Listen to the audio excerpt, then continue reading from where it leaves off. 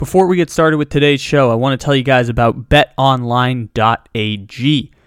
Football season is already halfway through, and basketball season is now in full swing, and BetOnline remains your number one spot for all the action this season. Head to the new updated desktop or mobile website to sign up today and receive your 50% welcome bonus on your first deposit. Use the promo code BLEAV50, BLEAV 50 to receive your bonus. BetOnline is the fastest and easiest way to bet all your favorite sports. BetOnline, where the game starts.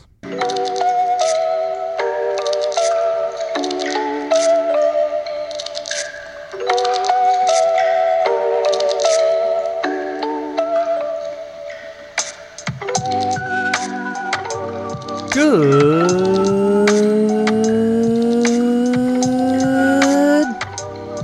morning, good evening, good afternoon, or good night.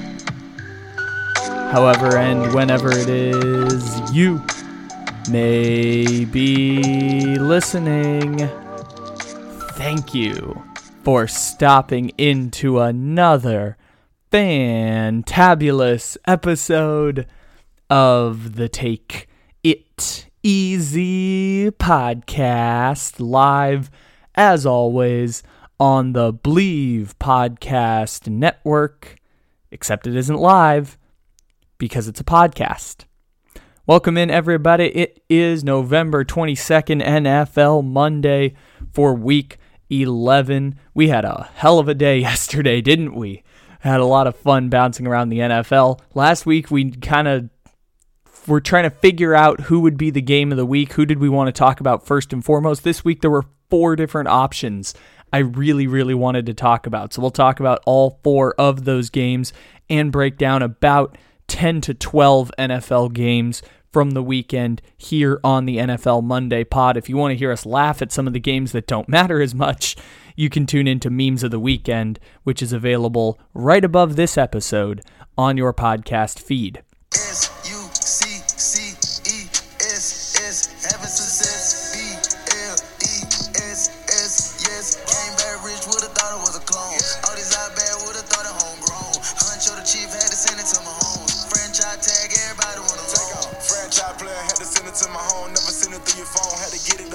Game of the week, baby. The Dallas Cowboys and the Kansas City Chiefs. It kind of delivered for like a half of football that was interesting, but other than that, it was pretty much just a race to the finish line for the Chiefs once they had that lead. Kansas City beat Dallas. Kansas City's won 4 games in a row. I tried to warn y'all about doubting the Kansas City Chiefs. They were 3-4. They were losing to the New York Giants on Monday. Everyone was getting ready to write off the Chiefs. Some even said the Chiefs were going to struggle to make the playoffs, but no. The Kansas City Chiefs have powered their way back to becoming the best team in the AFC. And I say this wearing my Patrick Mahomes jersey because, of course, we are Mahomies first and foremost here on this podcast. Maybe not first and foremost, but one of our character traits here is being big fans of number 15 in red, and the Patrick Mahomes hype train continues, even though he didn't throw any touchdowns against the Dallas Cowboys, and even though the defense was the MVP for the Chiefs against the Cowboys, and the defense was only the MVP against the Cowboys because they generated a lot of turnovers, which is not sustainable, and they happened to play against a Cowboys team that had a very poor game on the offensive line, no Amari Cooper, and no CeeDee Lamb. All of that to put the qualifiers in for the Kansas City Chiefs playing good defense was, you take away both of their wide receivers, they have a bad game on the offensive line. Chris Jones has 3.5 sacks, and they get a lot of turnovers. All of that to qualify saying the Chiefs' defense is not back, but the Chiefs' defense did play very well against the Dallas Cowboys. But yes, the Chiefs are 7-4. Yes, I felt great. I know 2 weeks ago we came on here and talked for like 30 minutes about the Packers and Chiefs game, and I talked about how I was losing some faith with every passing week in the Chiefs' offense. Well, the Chiefs' offense in that game did what they had to do to beat the Green Bay Packers, which was not a super effective strategy, especially after seeing this week where Kirk Cousins just absolutely blowtorched the Packers defense and blowtorched the Packers secondary. We'll get to that in a little bit, but it's just made things worse at that point for the Chiefs, that confidence was waning after seeing it for a half a season, and now I just needed 2 weeks. 2 weeks was all I needed to reframe everything I knew about the Chiefs offense, because the Chiefs only scored 19 points, but there are some qualifiers in there the same way with the Chiefs defense, because first and foremost, they left like 5 points on the field with kicking. Just missed kicks by Harrison Butker left a bunch of points on the field. Also, the Kansas City Chiefs early on in the game had a whole lot of drops in that first half. Mahomes started the game 8 for 13 for 89 yards. The longest play was that 40-yarder to Pringle that was just a totally busted coverage by the Cowboys. And so for the most part, they were just doing the check down version of the Chiefs offense because that's the best way to take on the Cowboys. The Cowboys defense, I've been saying all year, is not as good as people think they are. They came into this game ranked 15th defensively in the league after they were obviously ranked in the top 5 at the start of the year because they were generating a historic amount of turnovers, and Trayvon Diggs had like 7 picks in 6 weeks. So they're generating a historic amount of turnovers, and now the defense is coming down to earth from a unit that we thought at the start of the year was going to be bottom 3rd in the entire league. All of this to say, the strength of the Cowboys defense is in their pass defense, and so the Kansas City Chiefs came into this game similarly to the game plan with the Packers of, we are going to take what you're giving us, which is running the ball with Clyde Edwards-Helaire, and we're going to take short field passes. We're going to do quick plays to Tyreek Hill and let him try and get yards after catch. We're going to run short routes to Josh Gordon, even though he's going to drop one of the passes. We're going to run quick little 4-yard outs to Travis Kelce. We're going to run short little fades or drags to Mecole Hardman. And all of 3 of those people I mentioned, Gordon, Kelce, and Hardman, combined for 5 drops in the game. 3 of them in that first half when it was 8 for 13 for the Chiefs. So if you count those as catches, that means that was a 11 for 13 start for Patrick Mahomes with something like 100 or whatever yards. And that's good enough for Kansas City to get by when that's exactly what your defense is playing and when you're playing an offense as depleted as the Dallas Cowboys offense. Because I forgot to mention when we were talking about Amari Cooper and CeeDee Lamb and the offensive line playing poorly, Dak Prescott is also coming off of an injury himself. So Dak Prescott, there were moments where Troy Aikman was pointing out like throws being offline and not in the right places and all of that. But strategic big plays seem to be the game plan for the Kansas City Chiefs now. It's not really a take a shot every quarter or take a shot every half or something. It's very, very strategic. Here is a moment where we can break a coverage. There was one where Travis Kelce had a 25-yard catch or something like that where they had him and Hill basically run the same route, Hill over the top and Kelce underneath, because it was going to draw Trayvon Diggs for coverage onto Tyreek Hill. And that's a strategic deep route where they ran post routes and then had come back to the sideline. And it ended up being 25 for Kelce, and Hill ran the post route, I'm guessing like 35 yards or something like that. It was a very strategic deep route play that the Chiefs took advantage of, and everything else was just run the ball, screen pass, use the pass like the run, and that was pretty much Kansas City's way to get through. Again, they didn't dominate offensively, and Kansas City has only dominated offensively a couple times, like we talked about last week, very poorly, I might add, last week against Las Vegas, because it was the game we had to wait for to finish the podcast on, and we gave like 4 minutes of just, ha ha ha, the Chiefs are back, but it wasn't really any like actual Chiefs analysis. But what was interesting about that was Kansas City strategically implementing big plays this week instead of just taking advantage of a poor Raiders defense. We saw it again today against the Bengals. Like, the Raiders are not actually that good on defense. The Chiefs kept taking advantage of that, and the Cowboys rushing defense, which is really struggling, of course. So Kansas City ends up getting the win this week. Dallas just kind of like trying to like scrape by their way into the Thanksgiving week thing that they do, where they play on Thanksgiving Day and then they play on the Thursday after that. I don't know why they do that every year, but I know why they do the Thanksgiving every year, but they always play the Cowboys the next Thursday after Thanksgiving. So they got like 3 games in 12 days, and Dallas is going to try and get everyone healthy, because that division is over at this point. I know the Eagles are like 5-6 now, which good job for the Eagles, but the Eagles would probably have to win out to even get within a game of the Dallas Cowboys. So if you're going to sit people, I just sit people going against the Raiders. It's the same place the Arizona Cardinals are in right now, where you can sit. We talked about this on Friday with Walter Mitchell. You can sit people because the regular season is now becoming increasingly irrelevant for the Dallas Cowboys. And as we saw today, the thing that's going to be most important is have your offensive line really, really healthy. That's the best way to fix things for the Dallas Cowboys. Get your offensive line healthy, and then get Amari Cooper and CeeDee Lamb healthy so that you don't have to stress every single time something happens. And now Amari Cooper's in COVID protocol and Lamb has a concussion, and now Garrett Wilson is your number one receiver, and Dak Prescott is having one of his worst games of his career. So all of that to say, Dallas, I know you got 2 games coming up real quick here. It's against the Raiders, and then it's against the Saints. But if you get through those 2 weeks, maybe even without your best players, and even if you split it 1-1 and you lose a rough game you maybe didn't like, you're still 8-4. You're going to be fine. Just make sure you get everyone healthy. That's pretty much all I got to say for you Cowboys. I mentioned the Cardinals earlier. Before we move on here, I just want to dump this game off so we can check it off our list. Cardinals-Seahawks felt like the exact same game as Cowboys and Chiefs, just with less stakes and more Colt McCoy.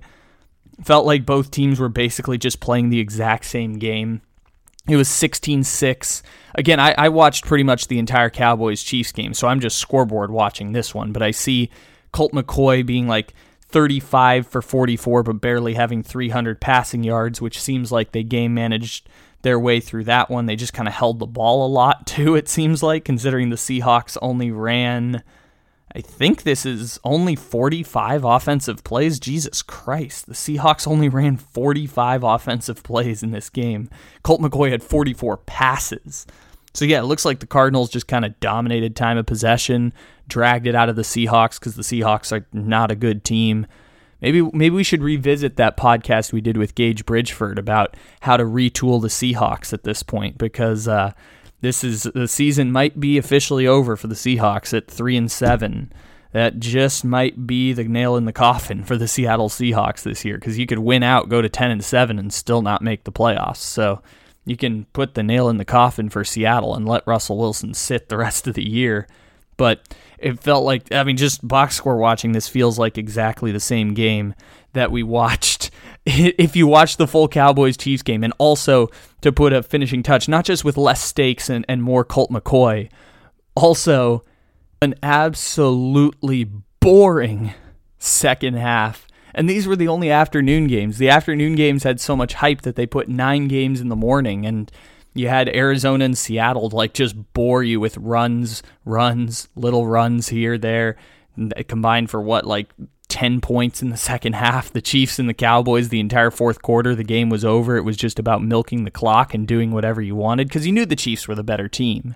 And that's partially just the Cowboys' injuries, but just boring second halves. I was so bored during the last hour and a half of Red Zone, and it was a great day too.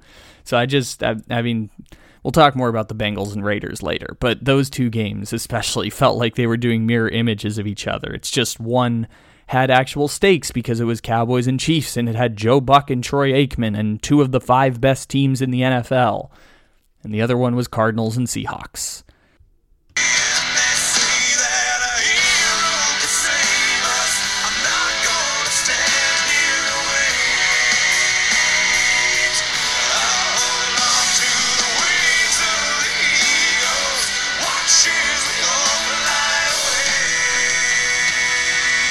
I've missed getting to play that music. It's not as common as it's been in past years, but the Cleveland Browns, of course, do get to celebrate Victory Monday, even if it's going to feel like a bittersweet Victory Monday, because Baker Mayfield played like shit, and they only won by 3 in an ugly win against the Tim Boyle-led Detroit Lions, which, by the way, we're not going to talk about this game very much. Maybe we'll revisit it on Memes of the Weekend, but Tim Boyle had 77 passing yards today against the Cleveland Browns. We were talking about Russell Wilson only having 45 offensive snaps for the Seahawks. The Lions had 44 offensive snaps today against the Cleveland Browns. And Boyle's 77 passing yards, no touchdowns, and 2 picks still gives him more passing yards than Jared Goff had in that tie they had against the Steelers last week. Jared Goff had 55 passing yards in regulation. Tim Boyle had 77 in a terrible, terrible game. The Browns ended up losing by 3 to the Cleveland Browns, but at least they covered the spread. Last week, Lions and Steelers was the first game we mentioned here. Detroit and Cleveland is just a throwaway game that I'm putting in here just to have the transition music of the Cleveland Browns so that we can move to this wonderful tweet that I saw with our friends over at the Dogs of War podcast, who of course give us that Cleveland Browns music. Quote, "If you don't like ugly wins, just ask if the Bills or the Titans would like to trade places with you today, because I do think both of those teams would love to trade places with the Cleveland Browns for not having lost to the Houston Texans and getting smacked by the Indianapolis Colts in the case of the Buffalo Bills. We'll come to Buffalo in a second. Let's start with the Texans and Titans game, a game that would normally be reserved for a Memes of the Weekend episode, but I actually want to talk seriously about Texans and Titans, even if it's one of these results that we can just chalk up to because football. But in this case, I don't want to chalk up this result to because football.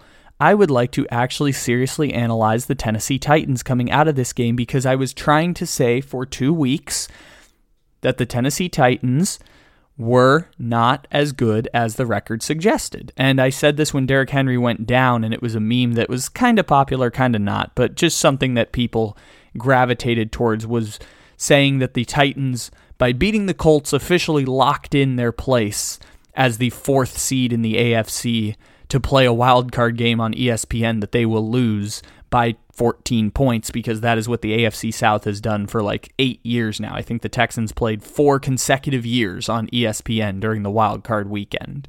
And the Titans were the team locking that in even before Derrick Henry and Julio Jones get hurt. And then we find out they're gone, and the Titans win in Los Angeles on Sunday Night Football against the Rams, and win last week against the New Orleans Saints.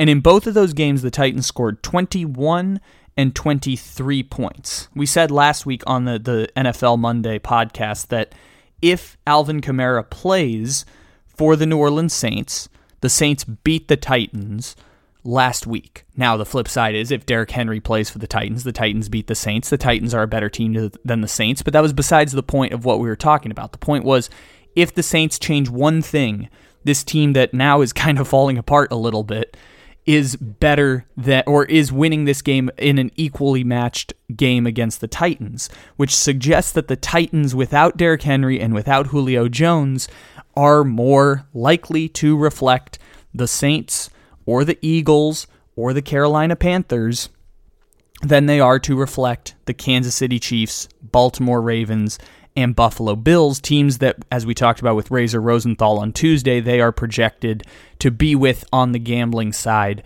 of the AFC playoff picture. And the Titans really took a dump today against the Houston Texans, but there is some telltale signs around this game for the Titans, which was the offense struggled. The thing I said was going to happen for 3 weeks and was technically happening, because they only scored 21 against the Rams, and part of it was on a pick 6. And because they only scored 23 against the Saints. And their defense was carrying the team, even though we thought at the start of the year the Titans' defense was going to be abjectly terrible. They've actually been much better than anticipated this year. They are the Cincinnati Bengals offense of defenses. The Titans are better than I expected coming into the season. And this week was when everything falls apart on offense for the Tennessee Titans, specifically just from having Ryan Tannehill not have the safety blankets he's used to. Again, we talked about last week how Adrian Peterson and the 18-wheeler Deonta Foreman combined like 19 carries for 49 yards. It was like 2.6 yards a carry. Well, let's bring it full circle to this week. If you combine Hilliard, Adrian Peterson, and Deonta Foreman for the Tennessee Titans. They finished with 23 carries for 100 yards, comes out to a just over 4-yard average, which is a pretty good game. They had a couple long runs in there. Peterson and Hilliard and Foreman had runs over 10 yards today. And then you get to Ryan Tannehill, who was throwing the ball to top targets other than A.J. Brown of said Hilliard, the running back, Nick Westbrook, Chester Rogers, and Dre Fitzpatrick, who was, I believe, a 4th-round pick who got cut for them, as well as Anthony Firkser. Because remember, at the start of the year, the Titans were trying to replicate about 1,800 passing yards from Jonnu Smith and from Corey Davis. And they tried to bring in Josh Reynolds, and they obviously traded for Julio Jones, and we're going to have Firkser be the person who kind of fills in the Jonnu Smith role to help the offense make up the yards lost last year. And it was working really, really well until all of those players started getting injured, or in the case of Josh Reynolds, Aston was granted his release. I think he now plays for the Lions, but there's just nobody left for the Titans to keep the team afloat, and eventually something like this was going to happen. Did I think it was going to be against the Texans? No, I did not, because the Texans' defense is abjectly putrid, but at the same time, Tennessee Titans are incapable of scoring 30 points in a football game without Derrick Henry and without Julio Jones. I would even argue they're incapable of scoring 30 points in a football game with either Derrick Henry or Julio Jones being out. I think Derrick Henry more so than Julio at this point, but the Titans only putting up 13 points. And by the way, Ryan Tannehill giving the defense a break by having 4 interceptions. I know sometimes interceptions can be a defensive thing, but overwhelmingly interceptions are a quarterback stat. And Ryan Tannehill giving 4 interceptions to the Texans helped them supplement their 22-point performance in this game. Because it's not like Tyrod Taylor played well. Tyrod Taylor only had 107 passing yards and finished with a quarterback rating almost as bad as Ryan Tannehill. He was at a 69, nice quarterback rating. Ryan Tannehill finished with a 58. So it wasn't even like Tyrod Taylor played much better than Ryan Tannehill. It was just that the interceptions and turnovers were the costs for the Titans because they could not score points. And as we've talked about with Tom Brady losing to Washington last week, or Aaron Rodgers losing to the Saints, or Patrick Mahomes losing to all those teams at the start of the year, including the Titans, or the Titans losing to the Jets, or the Buffalo Bills losing to the Jaguars, or anyone else who's been through a crazy upset this year and things that people feel like they don't understand in the NFL because it's been an abjectly chaotic year in the NFL. All of that is to say, losing a turnover margin by 3 is a very easy way for you to end up losing to the Houston Texans, especially when you have no running game and your second best receiver is Chester Rogers. So that is kind of where everything falls apart for the Titans, and you lose by having a -4 in the turnover margin, because I forgot they had 5 turnovers in the game, 4 picks by Tannehill, but 5 total turnovers because the ball hit Chester Rogers on the back of his ankle when he was fielding a punt that he turned around on and not looking at the ball to try and fake out the defender. It was not a great play at all. So yeah, -4 turnover margin is how you take a team abjectly terrible like the Houston Texans and have them pretty close to dominate the Tennessee Titans. When I remind you again, the Houston Texans went a full month of NFL football while scoring 8 points. They scored 8 points in 3.5 quarters. 3.5 games of NFL football. They scored 5 points, 0 points, 3 points, and got blanked in the first half against the Rams. That is 8 points in 3.5 full football games. That team wins because they get that turnover margin, and I get to be proven right in spectacular fashion that the Tennessee Titans are incapable of scoring points. Even when they were winning, they just got ridiculously lucky that they won those first few games. And this is why when people thought the Chiefs were in jeopardy of missing the playoffs, when people thought the Titans were going to be the number 1 seed, victims of playing the schedule. is that the schedule does not matter. Yes, the Chiefs may have a really difficult strength of schedule, but the Kansas City Chiefs are still really, really good. The Titans may have an easy schedule the rest of the way, but they're also not very good. So they're going to lose some of these games because the Tennessee Titans, as we talked about with the Saints comparison earlier, they're about the level of an average NFL team without simply Derrick Henry and, by extension, Julio Jones as well.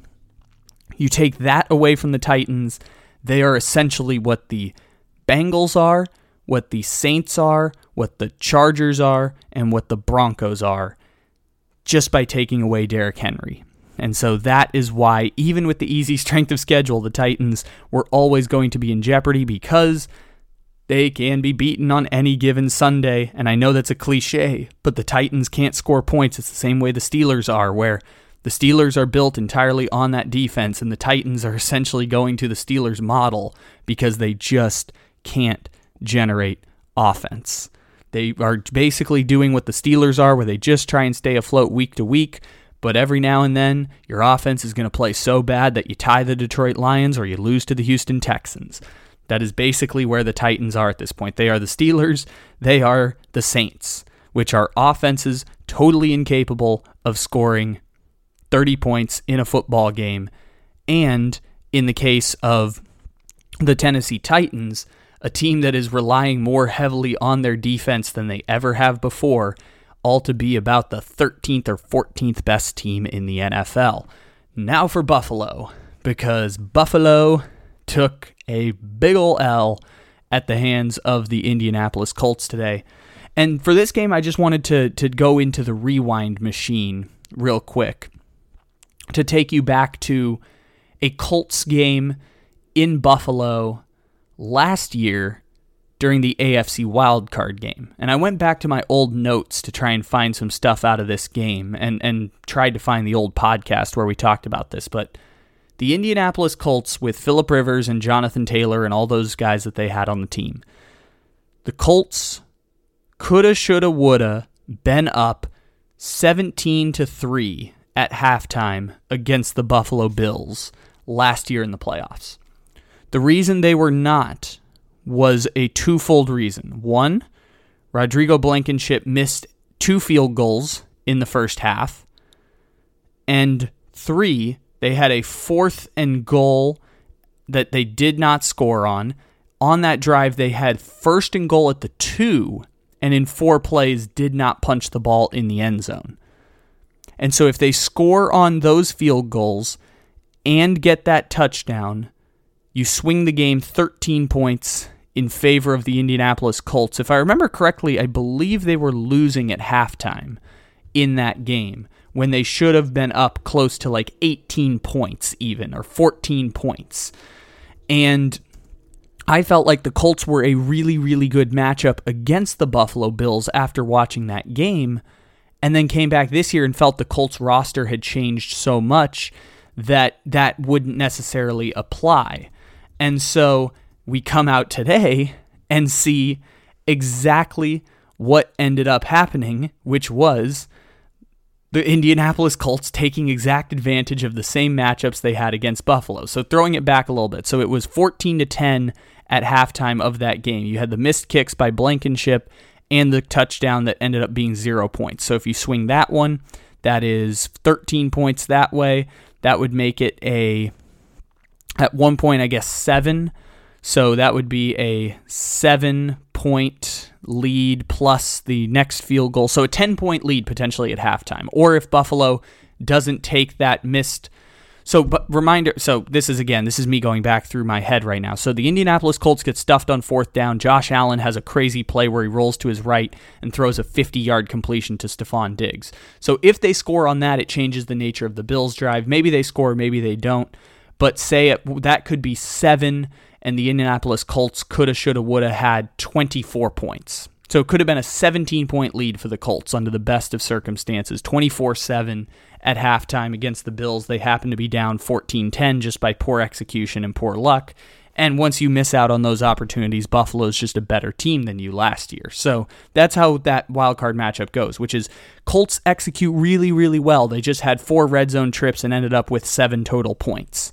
All of that coming back to this game is Colts basically implemented the exact same strategy they did against the Bills in that wild card game last year and absolutely kicked ass, because this time Jonathan Taylor had 5 touchdowns in that game.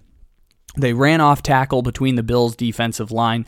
Bills have not been great at stopping the run after those first few weeks where they beat up on all those inferior opponents. They have like 7 edge rushers, which makes them strong against the pass, but now teams aren't passing the ball as much against the Buffalo Bills, and it's a formula that allows, for example, the Jacksonville Jaguars to win with only 9 points and allows the Indianapolis Colts to run the ball for over 240 yards to kick ass against the Buffalo Bills. Carson Wentz only threw the ball 20 times for 106 yards because they basically just said, y'all don't have good defensive tackles, and we're just going to run between the edges and then run off-tackle plays and outside runs, and Jonathan Taylor's just going to be better than you, and that's how the Colts are going to win the exact same way they were going to win that playoff game last year if they had just executed better in the red zone. And I still feel very strongly that the Colts could have, should have, and would have beaten the Buffalo Bills last year if they just get better luck in the first half of that game, with Blankenship missing a kick and getting the ball at 1st and goal and not getting any points out of it. I think they would have had a chance to beat Buffalo in the playoffs last year for one of these wacky, wild upsets that happens in the playoffs. And I did not go with it this week. I picked Buffalo to beat the Colts. And now coming back full circle, I'm like, wait a minute, they just did the exact same thing they did against Buffalo in the playoffs last year, except they just scored touchdowns and had a couple big breakaway plays, and also Josh Allen had 2 turnovers instead of 0 turnovers. Like, they generated 3 turnovers and everything went right, instead of last year in the playoffs where everything seemed to go wrong for the Indianapolis Colts, and that explains how the Indianapolis Colts beat the Buffalo Bills by 26 points. Actually kind of straightforward, and I'm hitting myself for not have realized it earlier in the week, because I probably would have gone with our boy Walter and picked the Indianapolis Colts if I had paid closer attention to my own freaking podcast from last January.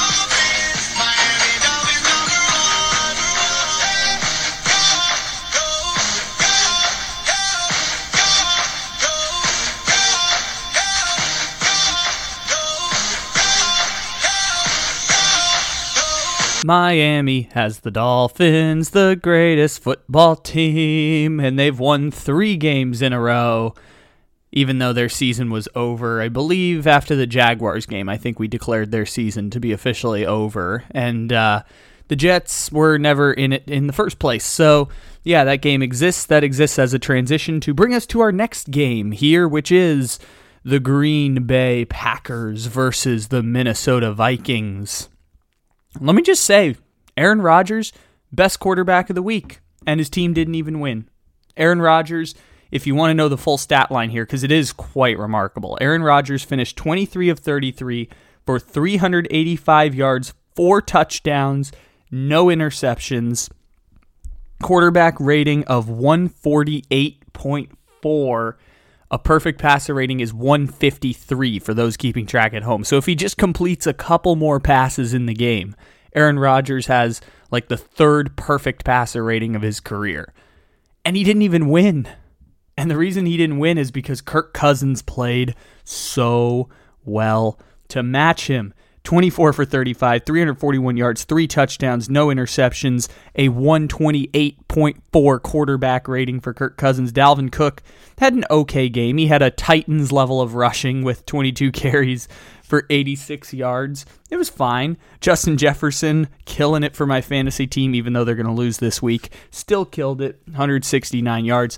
This was a really, really fun football game.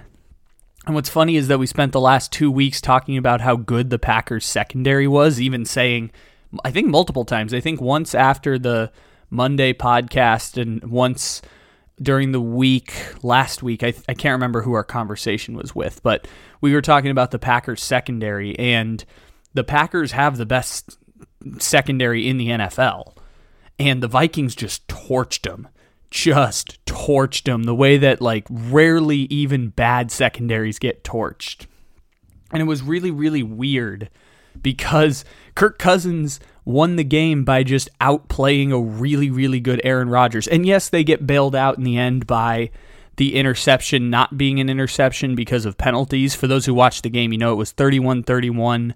The Packers were down actually 31-24, and Aaron Rodgers threw a 75-yard touchdown on the first play to Marquez Valdes-Scantling, and I just started laughing. Of course, Aaron Rodgers was going to go into the 2-minute drill, but forget the 2-minute drill because Aaron Rodgers is already going to score the game-winning touchdown, and Kirk Cousins throws the pick that gets called back that was going to put him in Kirk Cousins' purgatory, potentially, because that was still going into the 2-minute warning. So this was going to be the Packers getting a pick on Cousins and getting a field goal, and he'd have 30 seconds, no timeouts, and we get to give the Kirk Cousins Purgatory Award again to Kirk Cousins. But they ended up calling it back. The Vikings go down and win. The result of the game is not necessarily important, just the fact that the Vikings played at an elite level today, matching wit for wit with the Green Bay Packers. And it's not like the Packers played their best game. Like I said, their secondary was horrible. Their defense got totally picked apart by Kirk Cousins. But what's interesting is that it says more about the Vikings than it does the Packers. Because we knew the Packers were good before this. We didn't know that Kirk Cousins could play a near perfect game versus the best secondary in the NFL, and that the Vikings would win said game, even though Kirk Cousins tried to give it away at the very end. And that's kind of the big thing for the Vikings, is that they can match wits any given Sunday in those situations, which leads me to think that if they'd had a quarterback better than Kirk Cousins, the Vikings would actually be a legitimate team this year instead of one of these teams pretending like they're actually good but fighting for that 7th wild card. And again, the Vikings have won a playoff game with Kirk Cousins, which doesn't seem like a lot, but winning a playoff game is kind of a big deal in the NFL. The Vikings have done that with Kirk Cousins making all that money in a sport where I believe one year the top 11 highest paid quarterbacks all missed the playoffs in the NFL. It is really weird in a salary cap sport, given how much the Vikings are paying Kirk Cousins, that they don't have a quarterback better than Kirk Cousins for cheaper. When those options have been available in the past, they were going to trade up to get Justin Fields potentially in the draft. They were in a position to really kind of just reset the whole quarterback position when Case Keenum walked away and they brought in Cousins. And the Vikings are a good enough team at times, and that's just enough to make it interesting because we know the Vikings are not actually that good. We've seen it this year. Their defense is playing about average. Their offense comes and goes the way Kirk Cousins always comes and goes and makes us question all the time whether Kirk Cousins is actually good or actually bad. Kirk Cousins is a fully formed quarterback at this point in his NFL career. And that team is capable of having games like that and month stretches like what Kirk Cousins had in 2019 or part of 2020, or you could even argue the first month of this year. They can have that happen. This game says more about the Vikings, that they can do that. Even if we didn't learn anything super new about the Vikings, we knew this was in there somewhere. The fact that their offense could do it against that Packers secondary is a victory for them. And I think the Vikings beat the Packers last year in the regular season as well. So it's not like it's even a new phenomena. Like, the Vikings have done this before. It's just interesting to see it come out again in this week when all the lines were saying the house was on the Packers. I'm sorry, the house was on. Yeah, the house was betting the Packers. Or no, the house was betting the Vikings because the Packers were -2 and it felt like that was a low line for that game. Vikings can play very well. Maybe they'll sneak into the playoffs. Maybe they'll make things interesting. We just got done talking in the last segment about the Colts as the 7 seed making things interesting last year. Maybe the Vikings can do that this year, the same way they upset the Saints a few years ago in the playoffs. The other big news out of this game is that Elton Jenkins probably tore his ACL. That's a big L for the Green Bay Packers. The same way the Baltimore Ravens have had like little win after little win, but Ronnie Stanley being hurt has really messed with them offensively. Baltimore really missed that, really hurt when he went down, when Ronnie Stanley went down each of the last 2 years. Losing Elton Jenkins might be that level of a loss for the Green Bay Packers if he's indeed out for the season. I think they said he tore his ACL, and that kind of just means they're running tests to confirm it. We don't know by the time this podcast is being recorded, but that's a big loss for the Green Bay Packers. And that swings balances of power in the way that regular season game 11 can swing balances of power, which is just, are you not going to have one of your best players for the games that actually matter? And for the Packers, they just lost maybe their best offensive lineman and one of the best offensive linemen in the NFL that was really helping them improve their running game this year. A running game that also lost Aaron Jones for 2 to 3 weeks last week, and in the playoffs last year, lost David Bakhtiari and lost Aaron Jones, and it was kind of the reason that the Bucs, who had the same 22 starters for the entire season, ended up beating them in Lambeau. So that is probably one of the biggest revelations to come out of this week in the NFL, is Green Bay doesn't have one of their star players, probably for the rest of the season.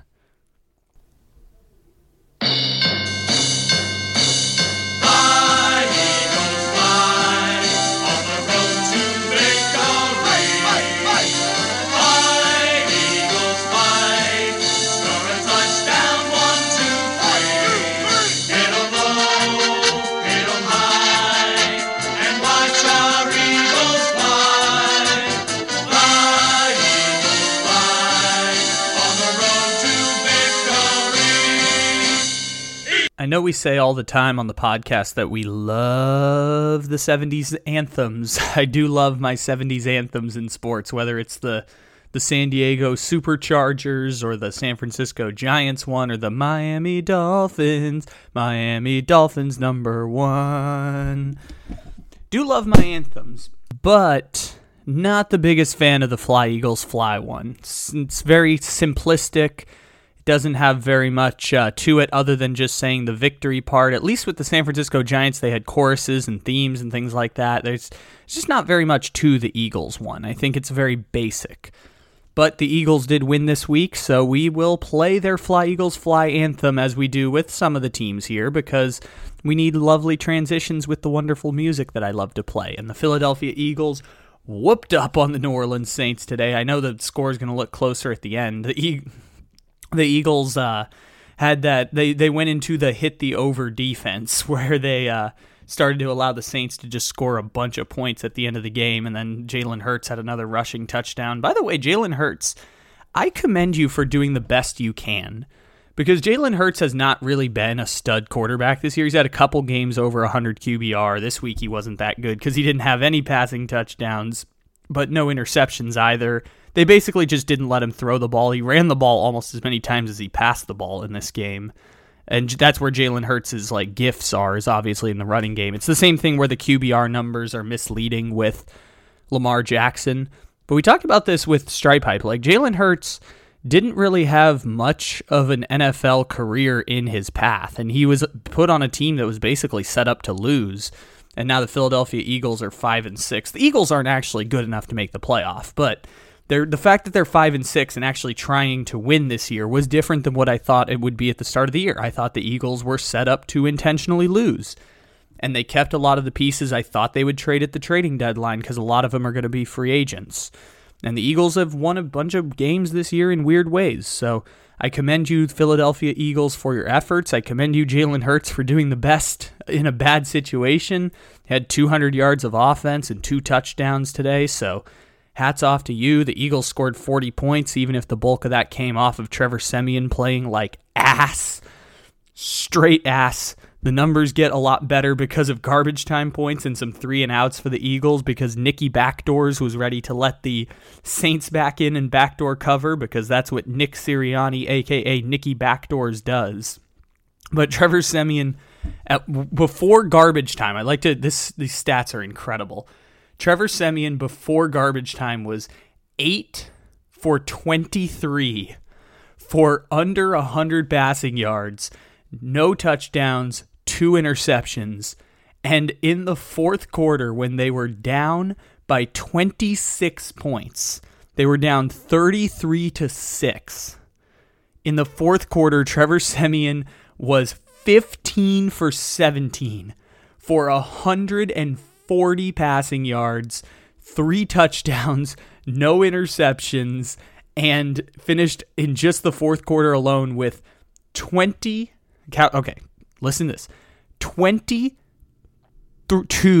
points, 3 touchdown passes, a 2-point conversion, 22 points, 3 touchdowns, and a QBR of 138, which would be better than Kirk Cousins, who I just said maybe had the best game of the day, other than the guy he was playing in the same game as Aaron Rodgers. Trevor Siemian just had the most bipolar day possible, and it's weird because it's the system, right? This is the Saints system at its finest. It's going to have Mark Ingram come in after he was just cooked with the Houston Texans, and he's going to be able to run for close to 100 yards because Sean Payton's a really, really smart offensive coach. It's incredible. It's the Saints system at its finest. They're going to be able to give you 24 points. Sometimes that'll be good enough. Sometimes it won't. Occasionally the defense will have an interception. Didn't have an interception today. Eagles did enough because Trevor Siemian threw a bunch of interceptions, including a pick 6. So, weird game. Just really weird. And a really weird Eagles team. And a Saints team that'll probably make the playoffs still. Right? Right? Right?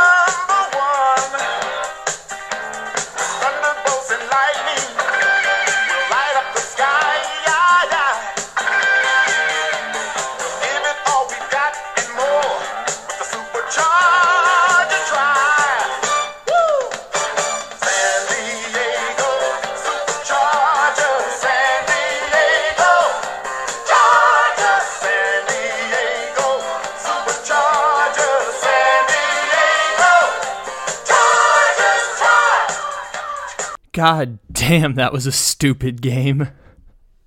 We just finished watching the Chargers and Steelers Sunday Night Football game, and we're recording this as kind of like the back end of the podcast. Oh my lord, that was a stupid game. The Pittsburgh Steelers have finally broken their streak after 17 games, 17 regular season football games. The Pittsburgh Steelers have finally scored 30 points in a football game. They did it by scoring 24 points in the fourth quarter against the Chargers, taking a lead against the Chargers in a game that they were down 30-13. No, wait, not 30-13. They were down 34-20 as well as being down 34-17, and they made the charge to come back against the Chargers, and they almost won. They almost matched their total as a team in the fourth quarter because the Chargers just fell apart. And then Justin Herbert did have the one magical touchdown drive to win the game. But this is just an amazing game. Just so dumb. So much fun. Big Ben ending up with a 4th and 32 on the last drive of the game. That is territory for Phillip Rivers purgatory. He's not quite going to get it because it wasn't a true Phillip Rivers purgatory this week, but some recognition should be honored for Ben Roethlisberger, not just for preventing the Chargers from an all-time funny statistic that the Pittsburgh Steelers in their franchise history have never been down 17 plus in the fourth quarter and come back to win. 15 was the best they've ever done. They are 0-263 as a franchise when they are down 15 or more points in the fourth quarter. And the Pittsburgh Steelers almost won that game until the Chargers finally got their shit together on the last drive, just to avoid what would have been just a perfect Chargers upset. We haven't had the Chargers upset in a while. The Chargers are just kind of sad and disappointing more than they get upset, but the Chargers have won a lot of games this year. They've got a really fun quarterback. Of course, the Chargers don't look like the Chargers we're used to, which is the kicker's going to blow the game for them, and they're going to find magical ways to blow leads and then have heartbreaking finishes like Melvin Gordon fumbling at the 1-yard line against the Titans. This is a different Chargers team, just like the Falcons team feels different. We don't really have the Falcons chaos games, just like we don't have the Chargers blown lead games, but we had one of them today. And just like the Falcons had a blown lead where they were against the Saints and then led a game-winning drive at the end, Justin Herbert did the same to avoid the outcome that would make the internet mock them for days. But it was just a magical game, and the Steelers were just not good enough because the Steelers are not good enough. But they did look better with Ben Roethlisberger than Mason Rudolph, and ultimately that's all that matters for a Steelers team that none of the games they play make any sense in the world.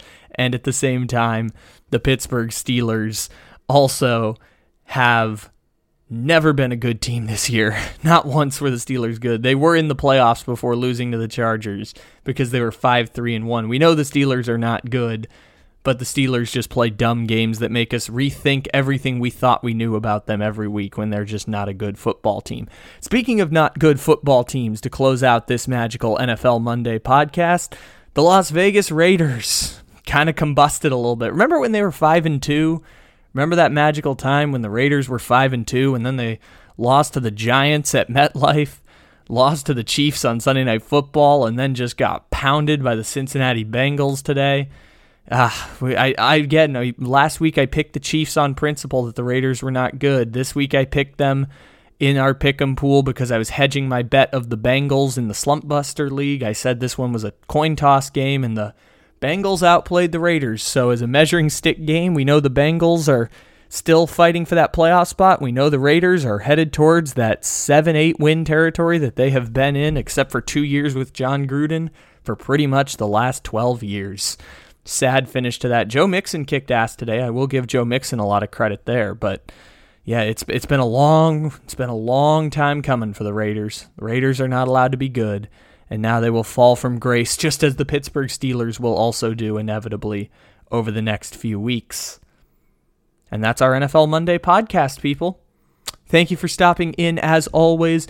You can follow us here on Take It Easy and over at Comical Sports and the Red Rain Podcast and the Slump Buster and all the other stuff that we do here on the podcast. You can check us out on Instagram at Comical Sports Memes and at Take It Easy Podcast. The Linktree link is in the description to today's episode to support all the stuff we do. If you're here at the podcast for the first time, download, leave a 5-star review.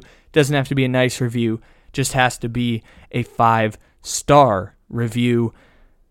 And that is it for today. If you have not listened to the Memes of the Weekend podcast, check that out right now. If you have listened to Memes of the Weekend before this, check out Wired Up from Sunday. The best way to listen to that is to just not touch your phone right now and let the podcast keep on rolling to the next episode.